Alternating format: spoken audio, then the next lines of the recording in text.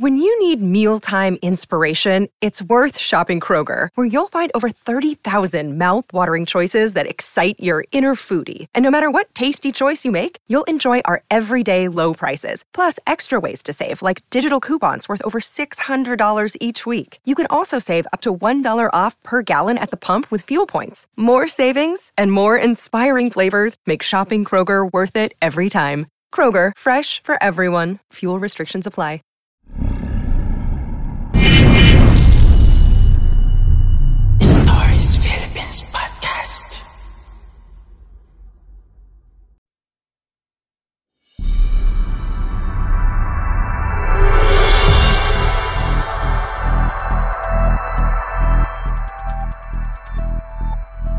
B1 Gang Adventure and Mystery Series, Case File Number 5, Rebulto sa Bahay na Bato.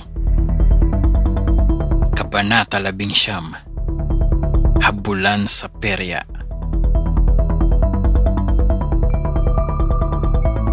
Alas 4 ng madaling araw ay parang mga aso't pusang naghahabulan sa kalye ang praning boys at ang 4 na kabataang bumubuo sa B1 Gang.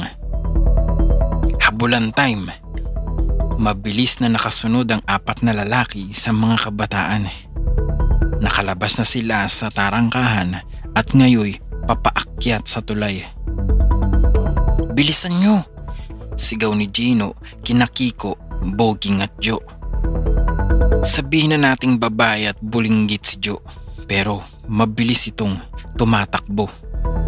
Ilang distansya lang ang layo nito mula sa likuran ni Gino. "Bumalik kayo rito, hoy!" sigaw ng pinuno ng praning boys. "Ano kami? Bali? Babalik sa inyo?" hiyaw ni Joe at nagawa pa nitong bumelat sa 5 lalaking humahabol. Ang habulan nila ay dumako sa peryahan.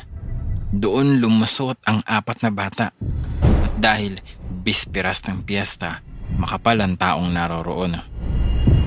Nagkahiwa-hiwalay tuloy ng landas ang 4. Takbo rito, takbo roon. Kaya't nabulabog ang mga tao sa perya. Nabubunggo nila, nababalya, nasasaktan. Ang iba'y nagtatakang nakatingin sa kanila. Ang iba'y galit na galit. Hinahabol si Gino ng pinuno ng praning boys. Paikot-ikot sila sa carousel. Hindi sila nagpapang-abot. Para silang nagpapatintero na hindi magkahulihan. "Sasakaling kita kapag inabutan kita," mapaklang sabi ng lalaki na nanggigigil kay Gino. "Gawin mo, huwag mong sabihin," hamon ni Gino. At do'y binirahan niya ng takbo patungo sa gawi ng octopus. Si Joe naman ay hinahabol ni Duling. Tuloy-tuloy na tumakbo si Taray papasok sa booth ni Jezebel, ang babaeng isda. Nagulo ang maraming tao sa loob. "Ih! Ih!" malakas sa sigaw ng mga babaeng naroroon. At nagtakbuhan ang mga nanonood palabas ng booth. 3 na lamang ang naiwan. Ang naghahabulang sina Joe at Duling. Isama na rin natin si Jezebel na nasa artificial pool. Galit na nakatingin sa kanila ang babaeng isda. "Kayong dalawa, anong ginagawa nyo rito?" sita sa kanila ng sirena. Sinagot ni Joe ang tanong ng babaeng isda. "Pasensya na, Jezebel, ito kasing si Duling hinahabol ako." Paikot-ikot ang dalawa sa loob. "Ibibitin kita ng patiwarik pag nahuli kita, kung kaya mo," pangaasar ni Joe. Maliksing tinalo ni Joe ang isang kahoy na nakausli sa itaas ng kisa-mesa, itaas ng artificial pool. Naglambitin ito. Pilit siyang inaabot ni Duling. Ang mga paa ng lalaki nakatungtong sa gilid ng artificial pool nang mawalan ito ng panimbang. Nako, nahulog si Duling sa tubig. Paharap na lumagapak sa kinaroroonan ni Jezebel. Talsikan ng tubig. "Wow, ang kinis, ang puti." Lalong naduling ang loko nang mapasubsob ang mukha nito sa dibdib ng sirena. Bastos! Nagalit ang babaeng isda at nagpakawala ng magkakamag-anak na sampal sa mukha ni Duling. Aray, aray, aray! Bumunghalit ng tawa si Jo. Sa galit ng sirena, naging tao ito. Hindi kababalaghan ang nangyari. Ganito iyon, tinanggal ni Jezebel ang nakasuklob sa kanyang mga hita. Ang peking buntot ng isda na yari sa goma na tulad ng ginagamit sa mga pelikula. Pagkuway, tumayo na ito at naglakad ng nakatupis bathing suit. Mga buisit, sinira niyo ang palabas ko! Nanggagalaiting singhal ni Jezebel bago ito tuluyang lumabas ng booth. Napatanga sina Joe at Duling. Hindi pala totoong sirena ang loka. Peke lang pala. Dismayadong sabi ni Joe. Pagkuway, mabilis na tumalon si Taray mula sa pinaglalambitinan. Muling tumakbo at lumabas ng booth. Umahon naman sa tubig si Duling. Basang-basang humabol kay Joe. Habol, pogi! Sigaw ni Taray. Nagngit-ngit si Duling. Lalo tuloy nagsiksik sa sulok ng kanyang mata ang mga eyeball nito. Samantala, napadpad ang mga paa ni Boging sa boot ng lalaking kumakain ng apoy. Hindi mo ko maabutan, sabi ni Boging sa humahabol sa kanya habang paikot-ikot sila sa lalaking nagbubuga ng apoy. Nang biglang talunin siya nito. Nanang ko po! Sigaw ni Taba na mabilis na lumusot sa pagitan ng nakabukakang hita ng lalaking kumakain ng apoy. Buwah! Nagulat na napabuga ang lalaki. Tumama sa mukha ng umahabol kay Taba ang apoy na ibinuga. Sunog ang kilay at pilik mata nito. Tuwang-tuwa si Boging. Kinilig sa tawa. Pagkuway, humirit ng takbo. Sige, habol pa! Hamon niya. Nanggagalaiti sa galit na sumunod kay Boging ang lalaking nangingitim ang mukha. Dahil sa inis at pagmamadali, hindi napansin nito na ang kanyang nilalakaran ay mga nakalatag na nagbabagang uling. Mainit, masakit. Ah! Sigaw ng lalaking nagpatalon-talon sa lupa. Dumako naman tayo sa eksenang nagaganap kay Kiko. Hinahabol siya ng pinakapayat sa grupo ng praning boys. Sa bandang likuran sila ng Perya napunta. Ayos, malapit na akong manalo, sabi ng matabang binatilyo habang tinititigan ang hawak ng mga baraha. Aba, suswertehin na rin yata si Itoy.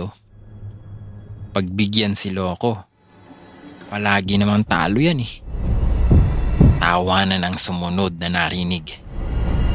Nandito pala si Itoy at nakikipagpekwa pa rin sa loob ng Perya.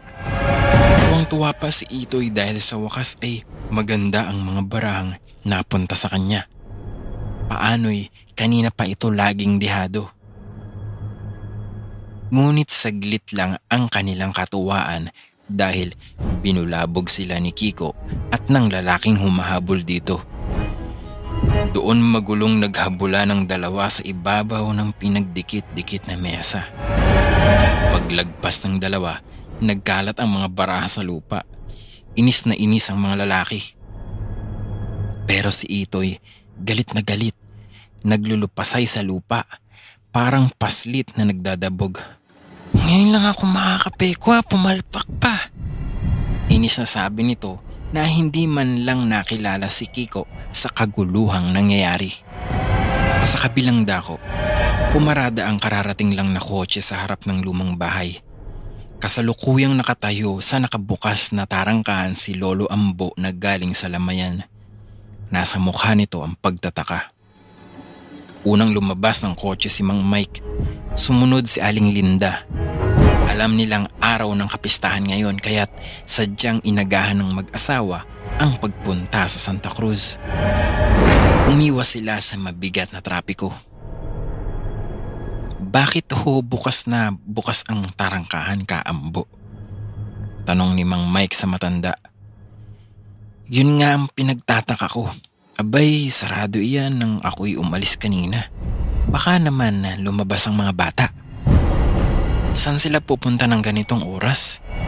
Ani Aling Linda. Kapag kuway sabay-sabay silang pumasok sa bahay, pumanhik sa itaas si Mang Mike. Binisita ang mga silid na kinalalagyan ng mga bata. Wala siyang nakita ni isa. Wala sila sa kanilang silid, sabi ni Mang Mike nang makabalik ito sa salas kung saan nakaupo si Aling Linda. Maya-maya narinig nila ang tinig ni Lolo Ambo na nagtatawag. Halika kayo rito, may nakapasok sa silong. Mabilis sa tinungo ng mga ito ang likod ng hagdanan kung saan naroroon ang pintuan pababa sa basement. Baka nariyan ang mga bata, Mike. Nag-aalalang sabi ni Aling Linda na nakasilip sa ilalim. Bababain na sana nila ang basement, kaso namataan nila ang hagdanang warak. Pahiram ho ng gasera, Kaambo, at ng lubid, wika ni Mang Mike. Walang lubid dito eh. Bang gagawin mo? Bababain ko ang silong. Nag-isip sandali ang matanda. Saglit pa'y nagliwanag ang mukha nito. Alam ko na. Etong hose, pwede ba to? Alok ng matanda nang muling magbalik sa loob. Oo, Kaambo. Masayang sagot ni Mang Mike. Ayos na ayos yan. Itinali ni Mang Mike ang kabilang dulo ng water hose sa isang haligi at iniladlad naman ang kabuuan nito sa ibaba ng basement. Bababain ko ang ilalim. Baka natrap ang mga bata sa ibaba. Paliwanag nito sa asawang babae. Mag-iingat ka, sweetheart. Nag-aalalang pabaon ni Aling Linda kasunod ng halik sa pisngi ng lalaki. Sa pagkasabing iyon, kumapit si Mang Mike sa hose. Unti-unting lumambitin pa ilalim sa madilim na basement. Pagdating sa pinakadulo, marahan itong lumapag sa semento. Kumapit sa kanyang katawan ang mga agiw na nagsabit-sabit sa paligid. Inangat ni Mang Mike ang hawak na gasera upang mas malawak ang maabot ng liwanag. At tumambad sa kanyang paningin ang 3 malalaking kahon na halatang bago pa lamang. Tinanggal ni Mang Mike ang tape sa ibabaw ng isang kahon. Binuksan. Binulatlat ang mga nakalagay dun. Upang pagkatapos ay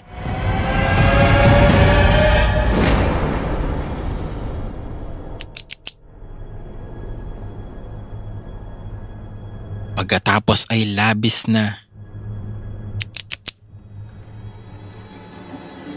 Pagkatapos ay rumihistro ang labis na pagkagulat sa kanyang mukha. Droga to ah! Bulalas ng dating hepe ng pulisya sa kanyang sarili. Kinabahan si Mang Mike nang unti-unting mabuo sa kanyang isipan ang malamang na dahilan ng mga kababalaghan sa bahay na bato. Napasabak ang mga bata sa mga drug pushers. Saglit pa at ang kabang nararamdaman ng lalaki ay napalitan ng pagkapuot. Umanda sila sa akin kapag may masamang nangyari sa mga bata. At nagsimula siyang magtawag. Gino, Jo. Walang sumasagot. Katahimikan. Kiko, Boging. Biglang natigil ang paglalakad ng lalaki nang makarinig ito ng mahinang ungol. Sa tansya niya, nagmula ito sa isang lalaking hirap na hirap. Gino, ikaw ba yan? Mas malakas na ungol ang sumagot sa tanong ni Mang Mike. Laking gulat nito nang makita ang isang payat at kalbong lalaki na kinukubabawan ng malaking rebulto. Inangat ni Mang Mike ang rebulto at saka mabilis na pinitsarahan ng lalaki bago ito makakilos. Magsalita ka. Nasaan ang mga bata? Parang matapang na tigring angil ni Mang Mike kay Tisoy.